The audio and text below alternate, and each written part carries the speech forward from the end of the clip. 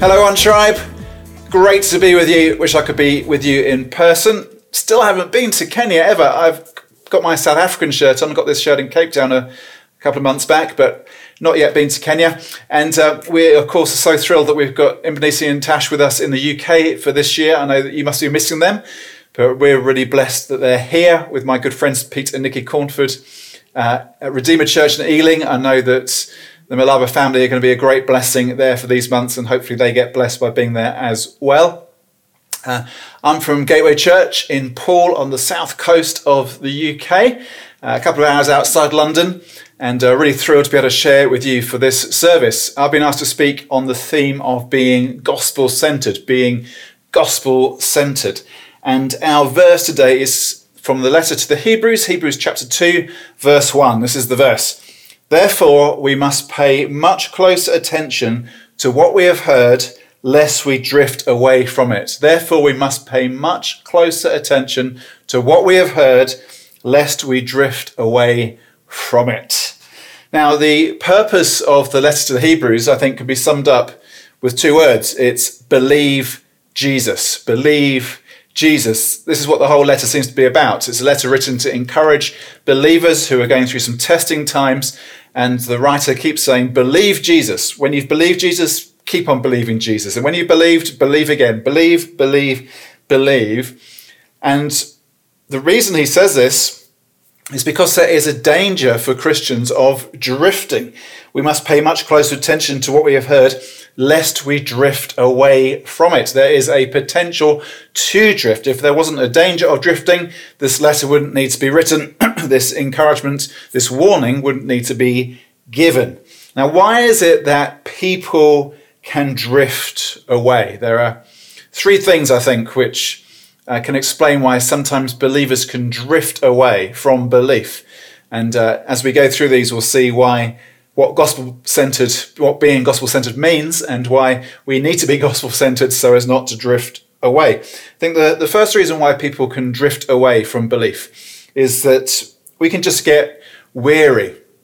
You know, it's really hard to consistently do the same things for the whole of your life. And the reality is that many of the things that we do are seasonal, and we do drift away from them. Things which once we were interested in or passionate about stop to catch our imagination, and we are no longer interested in doing them. I wonder what you were doing 5 years or 10 years or 20 years ago, which maybe you don't do anymore. I think back across the course of my life, 40 years ago, as a boy, I was fascinated by the natural world. I mean, I'd have loved being in Kenya. You've got much better bugs and beasts than we do in the UK, but I would go out and collect snails from my garden and have them in little tanks in my bedroom. And, you know, 40 years on, I have no interest whatsoever in keeping snails in my bedroom. It's just not what I want to do. 30 years ago, I was just really wanting to play rugby. That was what I wanted to do, play rugby the whole time. I have no interest in playing rugby anymore. 20 years ago, I got into taking part in triathlons. That really consumed a huge amount of my time and energy and focus for a number of years. I really don't have any desire to do another triathlon. 10 years ago, got into running marathons. And for a number of years, again, that just filled up so much of my time, hours and hours training, my kind of social life all around the running club, and not running like a Kenyan, plodding like a heavy Brit, but into running in a pretty serious way. 6 years ago, Grace, my wife, and I, we did a marathon in Barcelona. That was my last marathon. I have no desire whatsoever to run another marathon. I really don't. I have drifted from all those things. I'm not bothered about keeping snails in my bedroom. I'm not interested in playing rugby. I can't be bothered to do a triathlon. I have no desire to do a marathon. I've drifted from those things, and it doesn't matter. Those things are inconsequential. But there are other things we can drift from which are much more significant. We can drift in terms of our relationships. I was just hearing just now, talking with my colleagues here in the church office about somebody whose marriage has drifted, and the one partner is saying, well, I've just fallen out of love. There's been a drift in a relationship which has devastating consequences. And this kind of drift is typical for people of my kind of age. Middle-aged people tend to drift. But actually, these things can affect us whatever our age. We can feel that we get stuck into ruts and routines. We can get bored. We can become overly busy. We can become restless. And we can transition from being passionate about something to being familiar with it, to being bored with it, to just drifting from it entirely. And we see this with Christians. We see this with new converts. I'm sure we've all seen this. People who respond in faith to Jesus with amazing passion and joy at this transformation of experience, coming to know Christ, and then maybe drift, a bit like the parable of the soils that Jesus told, that they get strangled by the thorns and thistles of life or scorched by the sun and seem to give up. And we need to remember the gospel. We need to be gospel-centered. We need to pay much closer attention so that we don't grow weary and drift away. I think a second reason why we can drift is not just weariness, but actually sin, deliberate sin. Choosing things which feel to us more desirable in that moment than the gospel of Jesus Christ. And sin is a gospel issue. At the point at which we are tempted and give in to sin, the reason that we give in to the temptation and sin is because at that moment we stop believing the gospel. We believe that what the temptation offers us is more satisfying, more fulfilling, more nourishing, more pleasurable than what the gospel of Jesus Christ offers us. And all of us are vulnerable to this. All of us can slip into sin. 1 Corinthians 10 verse 12 says, if you think you are standing firm, be careful that you don't fall. At times it's when we actually are feeling kind of most robust spiritually. Those can be the moments when we are at the most danger of temptation coming in, catching us by surprise, catching us unawares, our distraction, our attention being distracted, and us falling into sin rather than believing and holding to the gospel. We've recently got a new puppy in our house. One of my daughters has got a puppy. His name's Goose. He's very sweet. But the thing about a puppy is a puppy has a very short attention span, is very easily distracted. You're trying to get this puppy to do one thing and it sees something and it goes charging off after that. And we as Christians can be a bit like that. We can have short attention spans. Hebrews 2 verse 1, we must pay much closer attention lest we drift. Sin can come in, distraction comes in, temptation comes in, and we can drift away from the gospel. We can stop believing the gospel at that point, think that that other thing over there is more attractive, more desirable, more nourishing, more fulfilling, going to make us happier.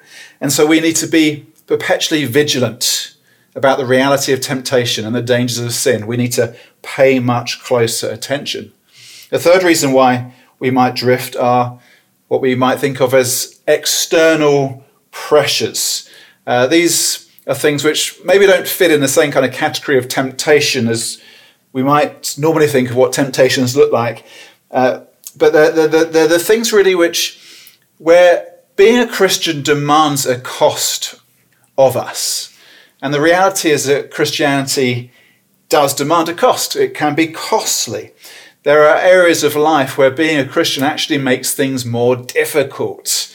Being a Christian brings all kinds of benefits, grace, joy, gladness into life. But it also, honestly, makes some things more difficult. There are things in my life which are more difficult than they would be if I wasn't a follower of Christ. Now, of course, in some context, that means actual persecution. If you're a follower of Jesus Christ in Iran or North Korea or some other situation like that, there is a huge cost that has to be considered and often has to be paid. Being a Christian makes life ever so much more difficult in those kind of contexts. In our context, it's probably not quite the same. In my context here in the UK, the costs are different, more subtle, maybe not so obvious, but nonetheless still real. There's perhaps kind of the social cost that being a Christian actually can be socially embarrassing in a British context where most people have no Christian belief whatsoever now and would regard Christianity often as something which is bizarre or quaint or old-fashioned or out of fashion or actually unattractive or even would have some hostility towards Christianity. To be a Christian can carry a kind of social embarrassment, a social stigma. There are pressures that can come from family expectations. If you've got family who are not followers of Christ in the way that you are, and the family's expecting you to do things or conform to certain ways of behaving or have expectations of your time. And being a Christian might mean that you're living differently or have different priorities. That can be costly. In my context, a huge thing is parents with kids, how you raise your kids. There can be huge pressure in terms of what the expectations are for kids to do. That Sunday mornings, you've got to get the kids to participate in all kinds of sports. Why would you take the kids to church? That can be a real kind of conflict and cost. And if we're going to withstand these external pressures, we need to have a robust faith. We need to pay much closer attention to what we have heard, lest we drift away from it. Weariness, sin, external pressures, all these things can cause us to drift away. And the antidote to drift is to pay much closer attention. It's to be gospel-centered. To have the gospel at the center of our lives, the gospel at the center of our thinking, of our actions. And that means paying close attention. That's what it says. Therefore, we must pay much closer attention to what we have heard. Therefore. Why does it say therefore? Whenever the Bible says therefore, you've got to ask what it's there for. And of course, the therefore is therefore in light of what has been previously said. Our verse is Hebrews 2 verse 1. We've had the whole of chapter 1 leading up to chapter 2. It's therefore in the light of what's been said in Hebrews chapter 1. This is how the letter to the Hebrews starts. Hebrews 1 verses 1 to 3. Long ago, at many times and in many ways, God spoke to our fathers by the prophets. But in these last days, he has spoken to us by his Son, whom he appointed the heir of all things, through whom also he created the world. He is the radiance of the glory of God and the exact imprint of his nature, and he upholds the universe by the word of his power. After making purifications for sins, he sat down at the right hand of the Majesty on high. Now this is a summary of the gospel. This is the message that an unbelieving world needs to hear. And it's a message that we need to keep hearing as well. That God has made himself known to us. That we are not alone in the universe. There is a God, and that God has made himself known to us through his Son, Jesus Christ. He has dealt with our sin. There was a barrier between us and God, but that barrier has been removed by the sacrifice of the Son of God. And in Christ, we come to know the one who created all things and sustains all things. In Christ, we get to know the creator and the sustainer of life. Coming into Jesus, coming into relationship with Jesus means life. Now, this is the gospel. These verses are a summary of the gospel. There is a God. The way to him is open through Christ. Knowing Christ means to know the creator and sustainer of all things. Knowing God is to have life. That's the gospel. Knowing this, responding to this, believing this is how we enter into faith. It's how we enter into relationship with God. It's what we talk about being born again, coming into new life, being born of the Spirit, being born of above, being transformed, awakened in our souls, knowing God in Jesus Christ. But it's also the way that we stay in our faith by coming back to the gospel again and again, believing the gospel, believing the gospel, believing the gospel, believing Jesus, believing Jesus, believing Jesus, paying much closer attention to what we have heard. And it's by paying attention to these things, by being gospel-centered, that we can overcome the things which would cause us to drift. It's by being gospel-centered that we can overcome temptations to sin and weariness and the external pressures. Let's see how this works. What we need to do is apply the gospel. We need to apply the gospel every day in our lives.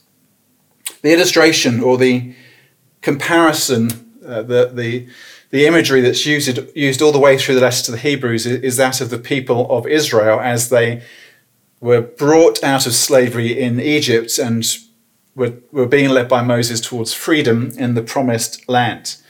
And the writer of the Hebrews described, in a sense, the people of Israel as having received the gospel. They had the law of God, which was revealed angelically to them, this objective standard by which they were to live, the instructions from God. They also had personal experience. They had been rescued from slavery in Egypt. They'd seen amazing signs and wonders which God had performed through Moses. But they failed to apply those things. They had the objective truth of God's law. They had the personal experience of all that they'd seen. But rather than applying that gospel and living by it, they drifted from it. And that drifting had consequences. The immediate consequence was that they didn't enter the land. Having left Egypt a couple of weeks later, they should have been in the land. But they drifted because they didn't apply the gospel. They spent 40 years wandering in the wilderness instead. And there was nothing wrong with the gospel which they had received. The problem was their failure to pay attention. The problem wasn't the gospel. The problem was their failure to pay attention. And they drifted. They got weary. They gave into sin. They were more aware of the external pressures that surrounded them than the realities of what was offered them in the gospel. And these things serve as a warning to us. That's the whole framing imagery of the letter to the Hebrews. Now, our reality is that the gospel we have received, the gospel of Jesus Christ, is even greater than that which the Israelites had received. The people of Israel had angelic revelation. We have the revelation of the Son.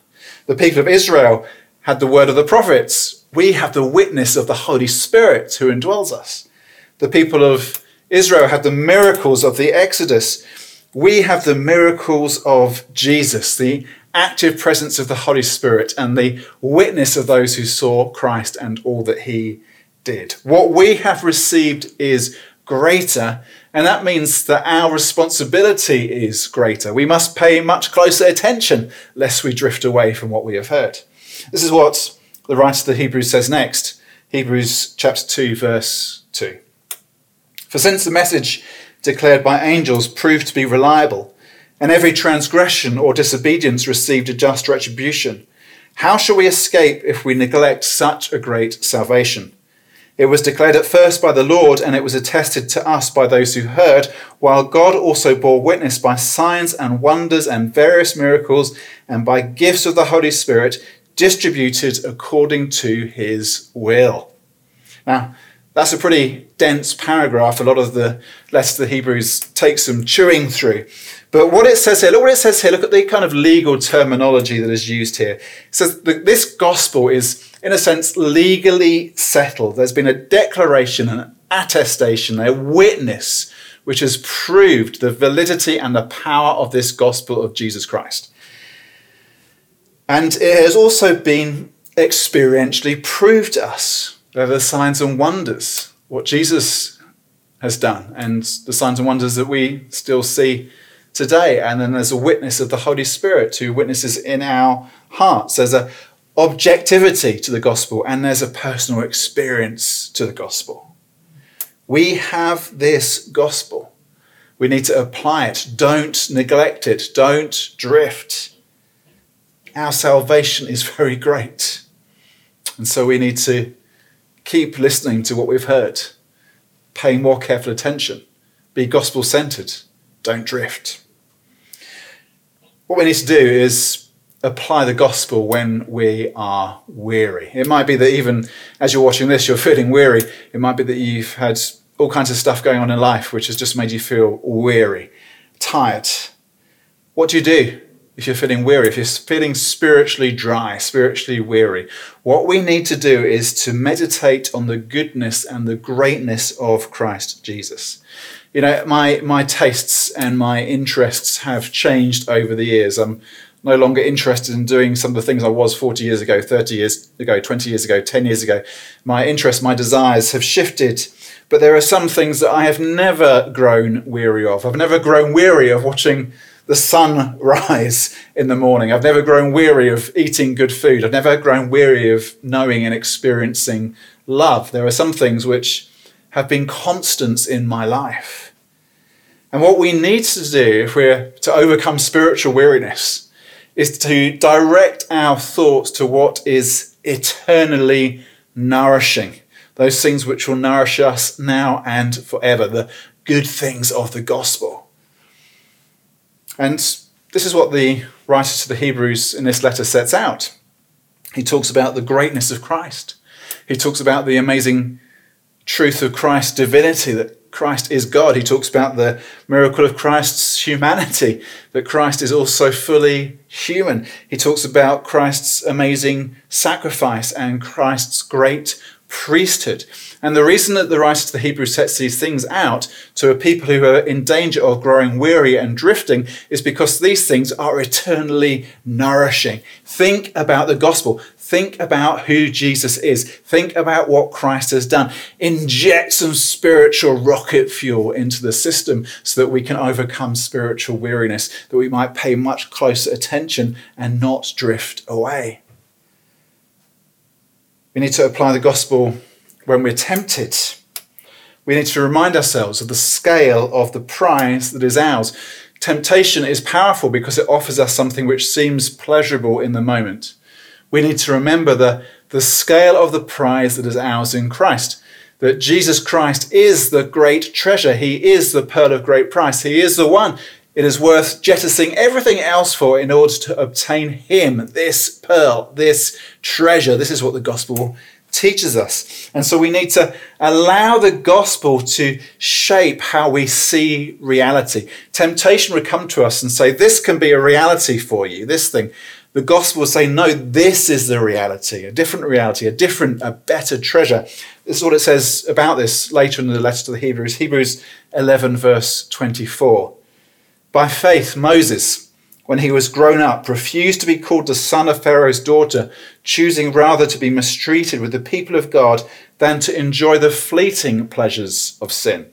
He considered the reproach of Christ greater wealth than the treasures of Egypt, for he was looking to the what? To the reward, to the greater treasure.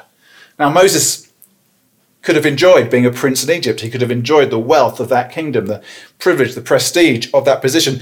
But he knew there was a greater treasure, a greater prize that was revealed to him in the gospel. And we need to have our thinking shaped in a similar way. We need to grasp hold of what is eternal and solid compared to what is fleeting and flimsy. What temptation to sin offers us can seem ever so powerful, ever so attractive, but in the end it's always fleeting, it's always flimsy. What we have in the gospel, what we have in Christ is solid and eternal. And then we need to apply the gospel when we are under pressure. Pressures can be very real. At times the pressures we experience can feel overwhelming. Certainly in this past season, the past couple of years with all that's gone on, there have been times when I have felt crushed, overwhelmed by the realities of the pressures of life. When that happens, we need to look to the example of Christ. This is what it says in Hebrews 12, verse 3. Consider him who endured from sinners such hostility against himself, so that you may not grow weary or faint-hearted. In your struggle against sin, you have not yet resisted to the point of shedding your blood. What this says to us is that it is possible to stand and not give ground. Yes, all kinds of pressures come, but look to the example of Christ, who endured such hostility but still stood his ground. Look to Christ, lay hold of the gospel, pay much closer attention to what we've heard so that we do not drift from it. We need to apply the gospel. When we're weary, when we're tempted, when we're hard pressed, apply the gospel. But really importantly, we apply the gospel in the context of community. We apply the gospel in the context of community. Christianity is not a Lone Ranger exercise. It's not something that we can do on our own. Look what our verse says, Hebrews 2 verse 1. We must pay much closer attention to what we have heard.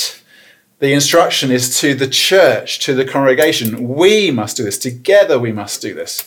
One of the limitations of British English is we can't distinguish between the plural and the singular when we say you. One of the things I appreciate when I visit my friends in the southern states of the US is that they have the southern phrase of y'all, which is the plural for you. Actually makes many of the verses of the Bible much more alive and much more reflecting how they're written. You'll, plural, these instructions to us, not just to me personally. Believing in Jesus, applying the gospel, being gospel-centered is a community exercise. It's we, it's you'll, it's us. The New Testament understanding of the Christian is that to be a solitary Christian is just unimaginable. It doesn't make any sense. Think about some of the verses, 1 Corinthians 12 and Ephesians 1 and 1 Peter 2, about how we are members of the body, being built into a spiritual house, how we're being joined together. The language of the New Testament is saturated with this imagery of who we are together, the people of God. And I think probably in Kenya you grasp this more naturally than we do here in the UK. But we need to be reminded of this. This is something that we do together.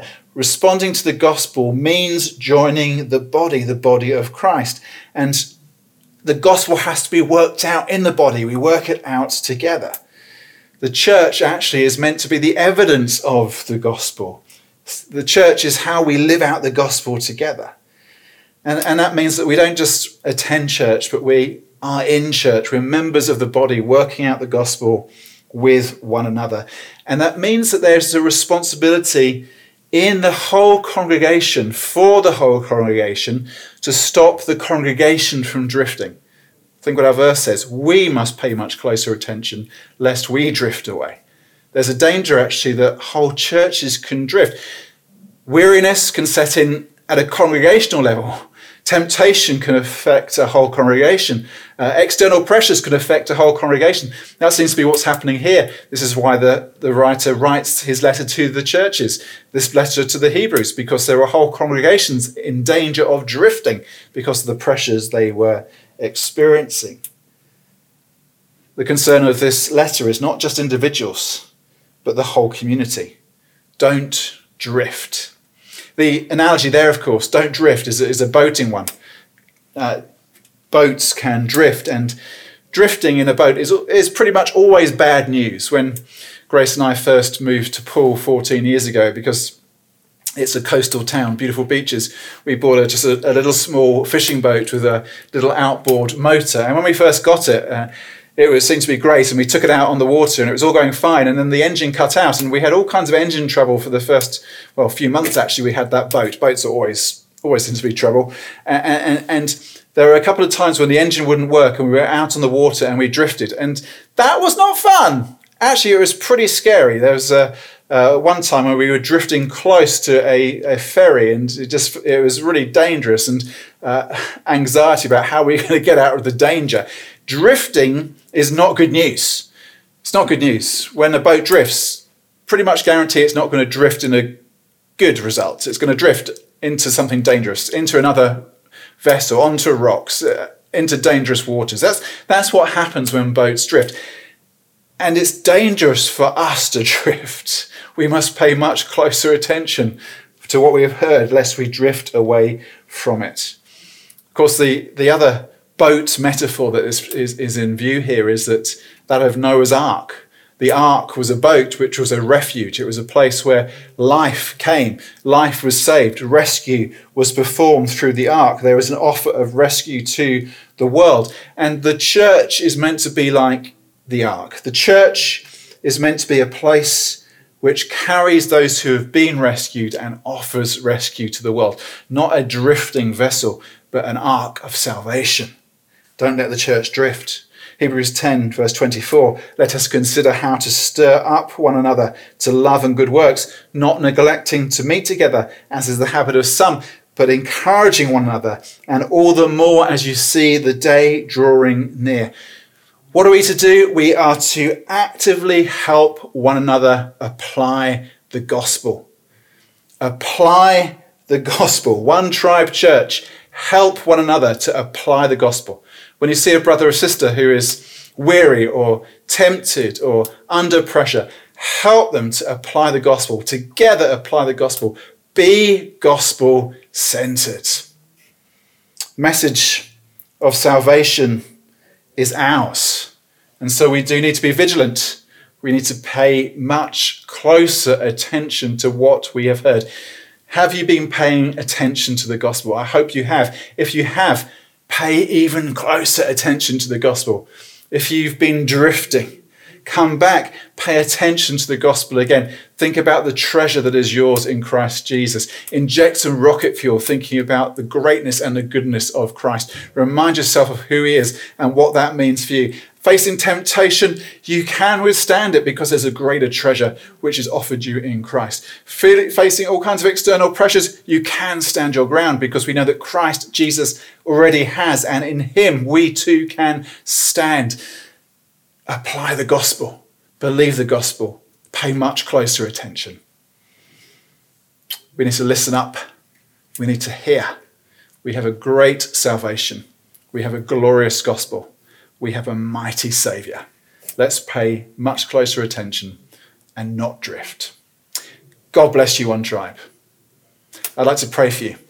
Lord God, I pray for my brothers and sisters in One Tribe Church in Nairobi, that you would help them to be gospel-centered, to apply the gospel in the context of community, to build one another up, to remind one another of the truth, to encourage each other in what is good, to withstand every sin, to withstand every pressure, to overcome every sense of weariness, and to be filled with the grace and the mercy and the kindness of God. Thank you for the gospel. Thank you for the good news. Thank you that you have opened the way for us to know the God of heaven, the creator and sustainer of all things. Thank you that in the gospel, through Christ, we have life.